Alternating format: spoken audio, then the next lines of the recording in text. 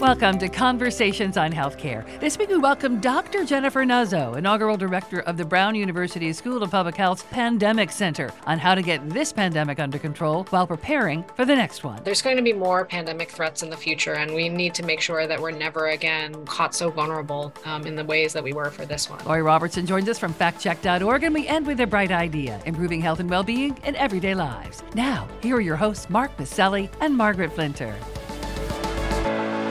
One expert said the end of COVID pandemic is not like a sporting match. There will not be a whistle telling us it's all over, but there is a process and data that are essential to helping us understand where we are in the situation as we head into the fall. Joining us to break down these details is Dr. Jennifer Nuzzo. She's leading a new effort on pandemic preparedness and response at Brown University School of Public Health. And Dr. Nuzzo and her team are working to address the urgent issues that have been exposed in this pandemic and are intrinsic to every pandemic. Dr. Nuzzo, welcome to Conversations on Healthcare. Thanks for having me. You know, we point out that the White House Corona Response Coordinator, Dr. Ashish Jha, hired you when he was dean at Brown, and his boss, President Joe Biden, said the pandemic was over, then tried to clarify his words. The U.S. is still averaging over 400 COVID deaths each day. So where do we stand on this question? Are we still in a pandemic? So first of all, when I first began the thought and conversations with Ashish about coming up to Brown to work on pandemics, it was actually in between where we saw a rise in cases and then the subsequent meteoric rise of the Omicron variant. And that just tells you that even when the case numbers are low, even when perhaps there's a glimmer of hope in the future, it's worth still working on these issues and digging into them because, you know, even if the virus were no longer part of our daily thinking, there's going to be more pandemic threats in the future, and we need to make sure that we're never again caught so vulnerable in the ways that we were for this one. It's still clearly a significant health threat. The fact that we have more than 400 Americans dying each day, thousands of Americans each week, is really quite serious and something that we have to continue to do work on.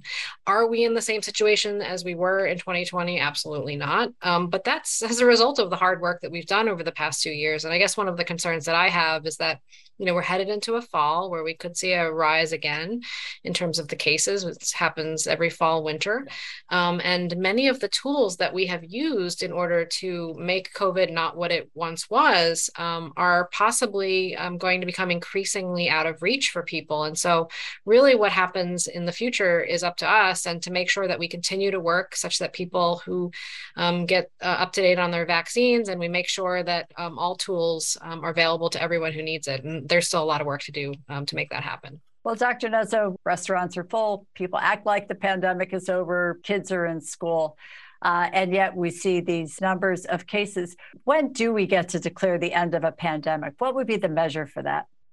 Well, it's important for people to know that from an epidemiologic perspective, that when we use the word pandemic, what we really are describing is geographic spread. So by that measure, this virus isn't going away. But what is changing is how much this virus has the potential to upend our lives. The fact that people are living differently than they were 2 years ago signals progress. Whether we stop calling it the pandemic, I think is probably going to be more of a social and political decision rather than a true epidemiologic one.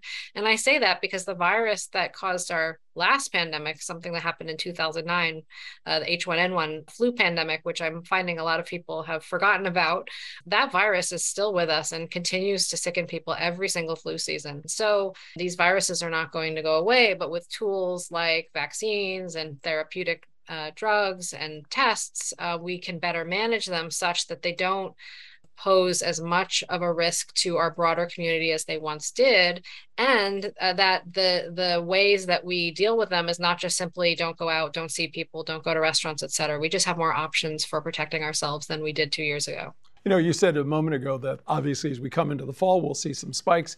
But the Washington Post recently reported that a major fall COVID surge is unlikely. What should we be prepared for? I know there's a variant. Some suggest that it will take over where the two variants are right now. Yeah, so I'm not sure that I can say that a major surge is unlikely. In part, what's likely depends on what we do between now and then with respect to vaccinations. And one of the things I am most worried about is that we have a large gap in coverage of booster doses among the people who are most at risk of severe illness. So the fact that we have, people over the age of 65, 30% of them who haven't gotten boosted, and about 60% of them who haven't gotten a second booster is a real worry. And so if we want to make sure that we have a fall and winter that's not marked by rising hospitalizations and deaths, we absolutely have to double down on making sure the people, in particular, the people who are at greatest risk for severe illness and death, get boosted. We shouldn't only do this, but if we do nothing else, we have to make sure that those who are at greatest risk of severe illness and death get boosted. Will we have another Omicron level surge? I don't think so, but I actually didn't expect us to have a surge that great. So I'm a little bit humble in terms of my predictions that it won't be as bad. I do think that the amount of immunity we've amassed in our country, both through vaccinations and the infections that have happened, do, I think, blunt the level of severe illness. And what I'm most focused on is making sure we keep people out of the hospital and keep people from dying. It's really hard to prevent infections, not that we shouldn't try. And there's much more work we need to do to make sure that doesn't happen this fall and winter. I was curious about a comment that I think was ascribed to you, that there's 3 ways to prepare society for the next pandemic. And that they hark back to the Great Baltimore Fire of 1904. Heard a lot of reference to the Great Flu Pandemic of 1918. Haven't really heard this reference back to the Great Baltimore Fire of 1904. So explain these ideas to us. So this really came out of, I was actually given the privilege of being asked to give a TED Talk, and they asked me what I wanted to talk about.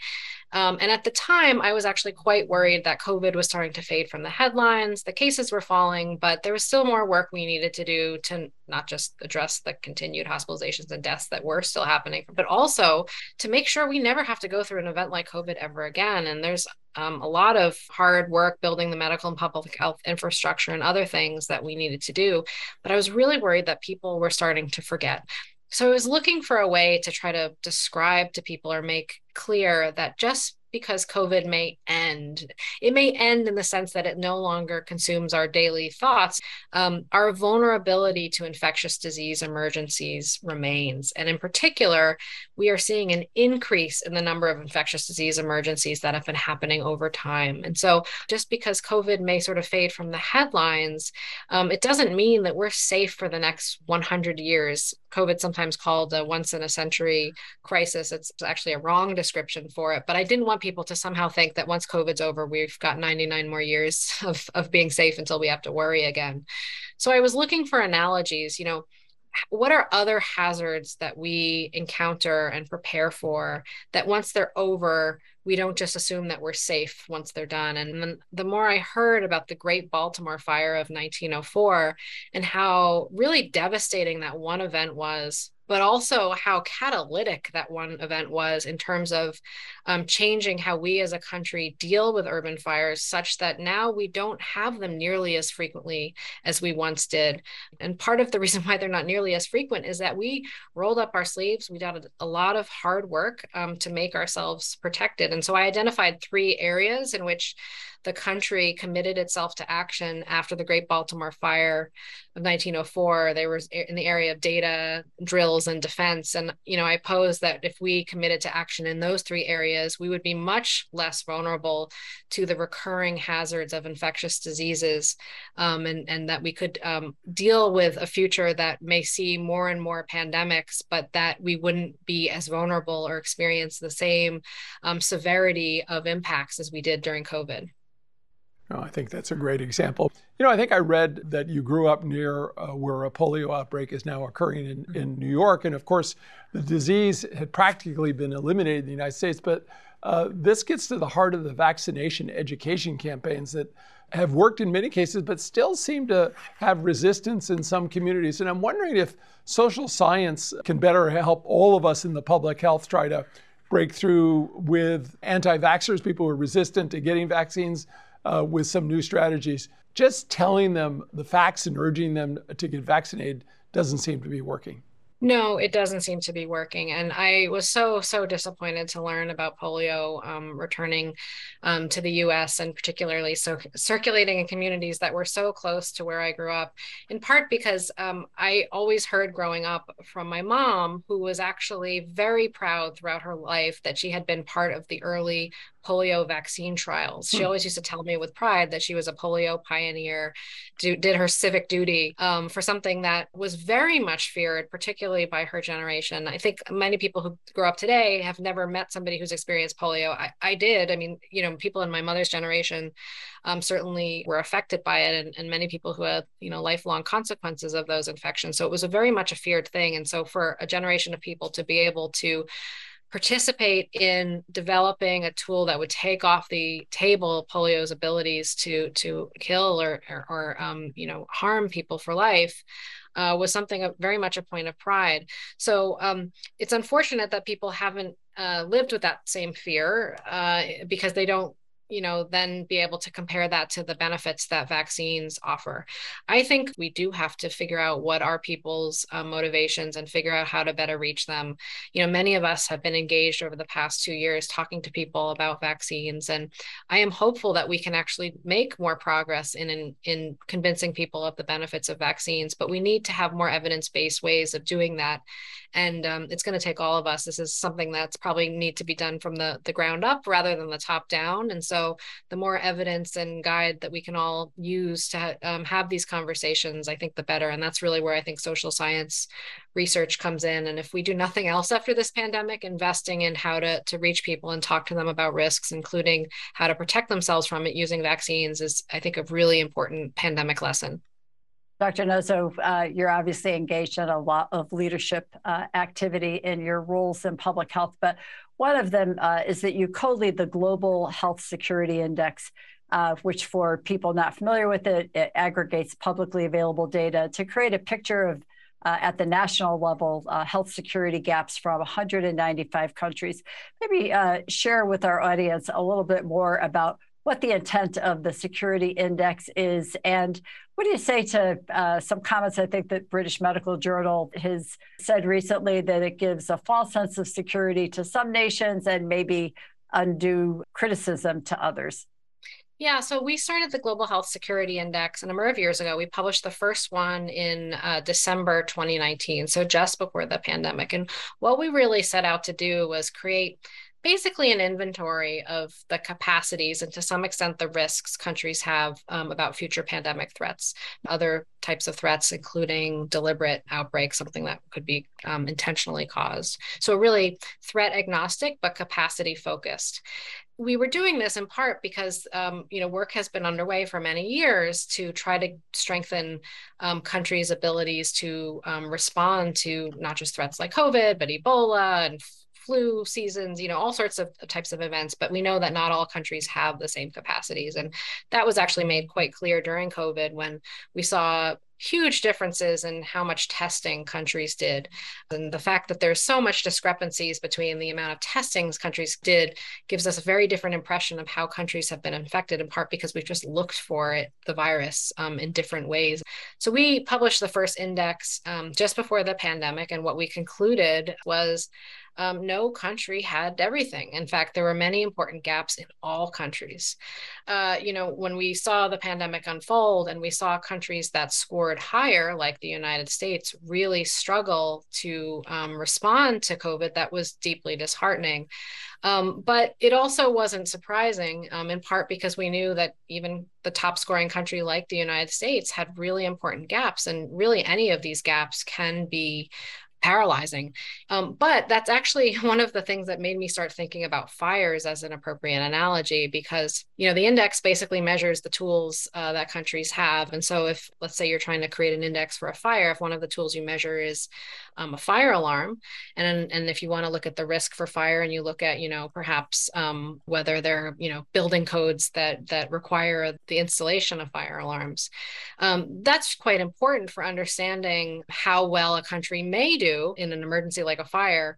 But we don't actually measure whether countries are going to use the capacities they have. And so what we saw, unfortunately, during the pandemic was many countries like the United States chose not to use the capacities that they had, which was quite unfortunate because if going back to that fire analogy, it's sort of like they had the fire alarms and the alarms were going off, but they just chose to sit there and remain in their seats despite what the fire alarm is. And so we don't measure that piece, whether we will evacuate the building when the fire alarms go off. And unfortunately, that capacities aren't the only thing. It's how you'll actually use them that also matters. So my hope is that it's a wake-up call for all countries and that all countries could benefit from improving their capacities. But just having them doesn't mean they're going to be okay. It requires a commitment to using them, a commitment to continually strengthening them and exercising their use, just like we, do fire drills just to make sure we know what we're doing. You're also involved with the Outbreak Observatory, which it really is focused on collecting information on challenges and solutions associated with the outbreak response and shared broadly with the public health preparedness and response communities. And I'm wondering, are we learning more about how China handled or mishandled the initial COVID outbreak, and how can we expect a different response as we think about societies that aren't as transparent? I think clearly the initial response to COVID, not just in China, but in many countries, was not what it needed to be. I think in particular in the instance of China, the thought that there may have been more information that was shared publicly is inexcusable, frankly. We all depend on each other and we all suffer when we don't share the information. So that is, I think, a clear lesson that has come out of COVID is that we need countries to first have the capacity to do tests and to gather data. That is a clear first step. But then once they have that information, to be transparent and to share that with others, that is also a second step. I think there are some other lessons that we saw later in COVID, in fact, actually during the Omicron wave, where there were some countries that really leaned in terms of collecting data and sharing that with the world. And I'm thinking to South Africa as sort of alerting the world to the discovery of the Omicron variant. And that was really heroic and extraordinarily, helpful from a public health perspective.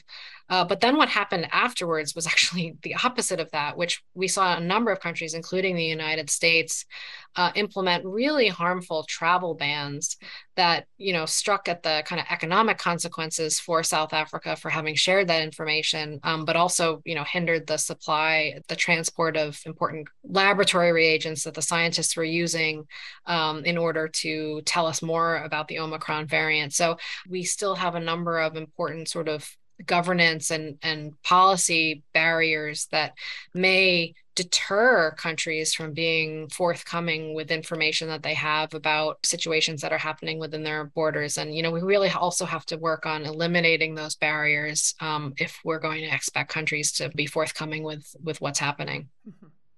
Well, Dr. Nuzzo, even as we look forward to COVID quieting down, some have suggested that maybe we're just living in a new era of pandemics and that they will continue and they will be more frequent. Are you in alignment with that thinking? And if it's the case, are there some fundamental ways you think that society will change to adapt to that kind of environment?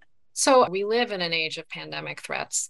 We see an increasing frequency of new diseases emerging or old diseases reemerging that threaten our public health. They don't all become pandemics, but some of them can. And that just means there's probably more pandemics in our future. So that's very much the bad news. But the good news is that I absolutely believe that there are important steps that we can take that will reduce our vulnerabilities to these threats. Again, I could go back to that fire analogy. It's not that the risk of fires went away. It's just the US, after the Great Baltimore Fire of 1904, undertook steps such that we are now, as a country, less vulnerable to large urban fires. And we can do the same for pandemics. We can take steps such that we detect these events much earlier, that we can tell people how to protect themselves, give people tools in order to protect themselves so they can continue to live despite the presence of a new pathogen around them, and that we have a defense force. You talked about the fire department. One of the problems is that we went into this pandemic with a defense force, our public health infrastructure, that was really decimated due to continued funding cuts year after year after year. You can't fight an emergency with that. You can't just hire a bunch of people in an emergency and expect that it's going to unfold we have to resource and staff public health agencies for the emergency in advance. We need to make sure there's, a large cadre of very trained professionals who can act in a way that protects us. Oftentimes, sort of even out of sight, but we very much need that protections that we can put in place, like improving the quality of air in our buildings and the availability of tests for people to test themselves at home. And this just gives people more power to continue to live despite this recurring hazard of infectious diseases, but in a way that they can do so more safely. And, I think we need to work towards that vision such that we don't put our lives on hold, but we also don't succumb to these repeated viral threats in the process. I want to sort of pull on the thought that you just said that we need better trained health professionals. And one additional silver lining, perhaps, in the COVID experience is the increase of students studying public health. And maybe what's the biggest lesson they need to learn as they prepare for their careers? Yeah, so I think it's really heartening that many people now understand what public health is. I joked, often joke that I used to have to tell people that I was an epidemiologist, and explain to people what that was. So it's great that we have this, heightened understanding of what public health is. I think for future public health professionals, I think there are a few lessons. One is that it's important to think about the virus, but we also have to think about the people and the systems in which the virus circulate. And we need to recognize that much of our vulnerability to viruses is in part the structure of our societies, the fact that we don't all have equal access to the tools that we can use to protect ourselves. So we have to work to serve people and meet them where they are, and fill the gaps in terms of access. The other thing is that a lot of people, they know what public health does, but they've probably never met a public health worker in the same way. And so in their mind, it's probably medicine. And so I really think that we have to have better integration of public health and medicine. And over these past 2 years, I've had conversations with lots and lots of people about COVID vaccines. And a common feature of the conversations I've had with people who haven't yet been convinced of the benefits of these vaccines is often that they don't have a regular healthcare provider. Right. So we really, I think, need to understand how people come to health issues and make sure that they can be served by health care providers and public health in their day-to-day lives, and not just kind of show up in people's lives in the midst of an emergency and sort of expect automatic cooperation and partnership. How are things in Rhode Island? We were seeing case rates for hospitalization are popping way up in Connecticut. Are you seeing the same thing in Rhode Island? I actually haven't looked at the hospitalizations. I was just looking at the cases the other day, and all of our data are much harder to interpret than they ever have been. Things look pretty flat, but I expect to see them go up. I fear, though, that our surveillance is really eroded in part because we've shut down so much testing. So that's right. Yeah. That's why the hospitalization rates are worrisome, because if they're going up. It used to be like clockwork. You'd see the cases go up, and then about 2 to 3 weeks later, you see the hospitalizations and the deaths. And like those trends have just they've separated hard out. To reconcile. In hard to reconcile and interpret ways. It's really unfortunate. Right. Well, Dr. Nuzzo, thank you so much for your important work, your contribution to the public's health, and for joining us today. And thanks to our audience for joining us. You can learn more about Conversations on Healthcare and sign up for our updates at chcradio.com. Dr. Nuzzo, thank you again so much. Thank you for having me. I appreciate it.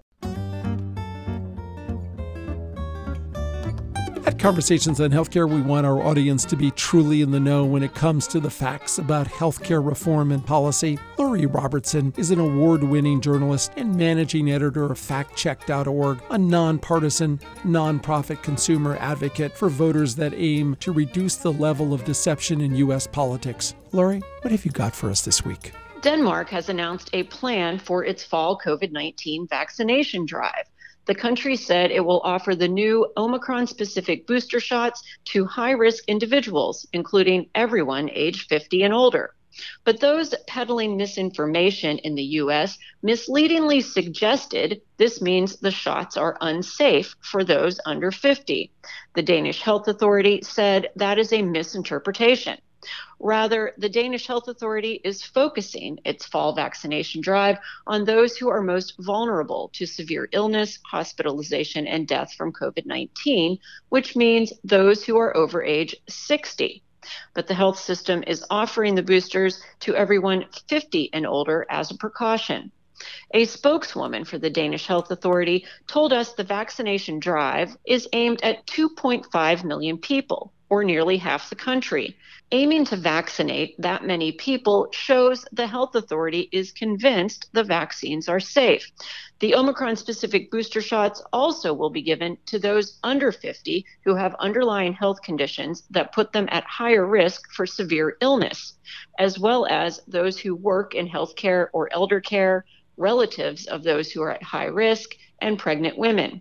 As of mid-September, about 82% of Denmark's population was fully vaccinated, compared with about 68% in the United States.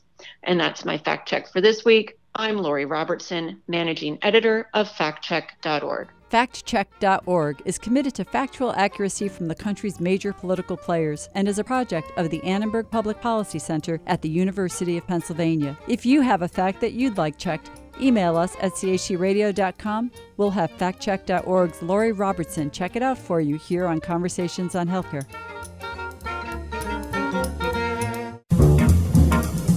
Each week, Conversations highlights a bright idea about how to make wellness a part of our communities and everyday lives. When Wichita, Kansas nurse practitioner Michael Warszewski learned of the harsh and often fatal conditions that expectant mothers endure in sub-Saharan Africa, all because they live too far from a medical clinic, believing that every human being should have access to quality health care, he came up with a solution, Clinic in a Can, transforming shipping containers into fully equipped mobile clinics and operating rooms that can be shipped anywhere in the world where there is a need. When you walk in the inside, you will believe or think that you're inside your doctor's office, or maybe you're in an emergency room or an ICU unit.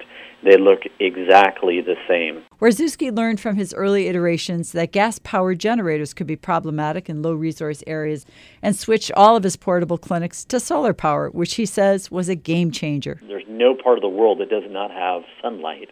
And so solar power has become the cornerstone of how we re-engineered how we power our clinics, so that now 6 solar panels on the top and 8 batteries is enough to run a clinic for 18 hours. Since its founding a decade ago, Clinics in a Can have been delivered to war-torn Sudan, and more recently to Santa Rosa, California, decimated by the wildfires that also destroyed the main community health center there. Santa Rosa Community Health Center CEO Naomi Fuchs says that the portable clinic provided a lifeline for her patients and was a godsend for her providers. These are converted shipping containers that arrive fully equipped as a medical exam room. These have been an outstanding way to respond to emergencies and to set something up very quickly. The roughly 120 square feet shipping container clinics are designed to become a permanent fixture in low-resource areas. A containerized clinic is something that's a turnkey. We equip it with the best equipment, and we ship it as a completed project that once on the ground, within 20-30 minutes, is ready to be used. Clinic in a Can, a professionally outfitted shipping container ready for deployment to anywhere in the world where disaster strikes, providing quality, state-of-the-art medical facilities in a low-resource area. Now that's a bright idea. I'm Mark Maselli. And I'm Margaret Flinter. Peace and health. Conversations on Healthcare is recorded in the Knowledge and Technology Center studios in Middletown, Connecticut, and is brought to you by the Community Health Center, now celebrating 50 years of providing quality care to the underserved, where healthcare is a right, not a privilege. CHC1.com and CHCRadio.com.